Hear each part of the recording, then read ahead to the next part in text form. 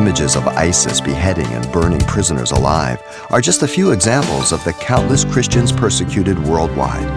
But according to the scriptures, this kind of hostility toward believers is hardly breaking news. With more, here's Pastor Xavier Reese and today's Simple Truth.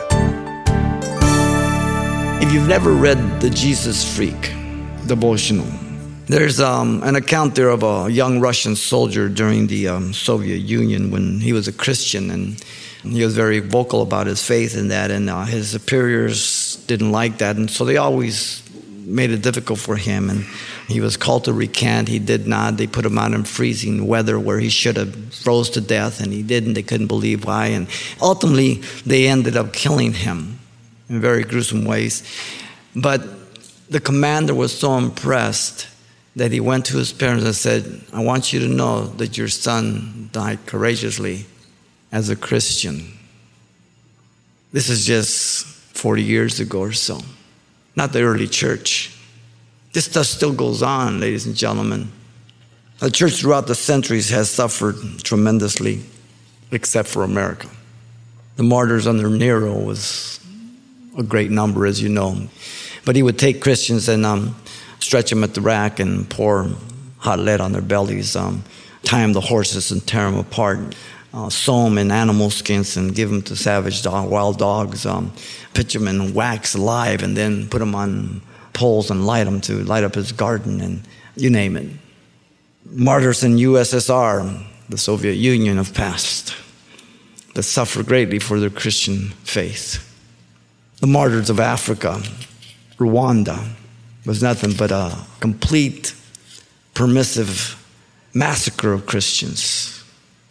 Proverbs 14:26 says, in the fear of the Lord, there is a strong confidence, and his children will have a place of refuge. Those who are placed and allowed to be in that position, God says that he is sufficient for them in a way that you and I cannot understand.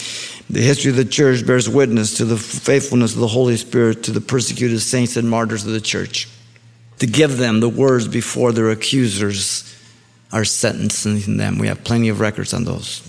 To strengthen them in the most difficult situations, be it in jail or torture.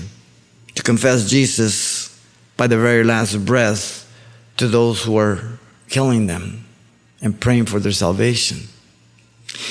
The believer has a great hope after life, as you know. The minute you die, it's gain. Paul says that in Philippians 1:21. For me to live is Christ, die is gain. The minute you die, you're instantly present before the Lord. Your spirit and your soul are before the Lord. 2 Corinthians 5:1-8, as we said. Physically, this body ceases to exist, goes back to the ground. But my spirit and my soul are instantly present before the Lord. Jesus said, I am the resurrection and the life. He that believes in me, though he may die, he shall live. John 11:25. You've been listening to Simple Truths with Pastor Xavier Reese, a daily devotional of the enriching and precious truths found in God's Word. Hear this program again by following the radio listings link at CalvaryChapelPasadena.com. The studies you hear on Simple Truths are also available on CD. Give us a call at 800-651-8352 for information on how to receive a copy. Or log on to our website for announcements about other ministries at Calvary Chapel, Pasadena. It's all at CalvaryChapelPasadena.com. And join us next time for more Simple Truths.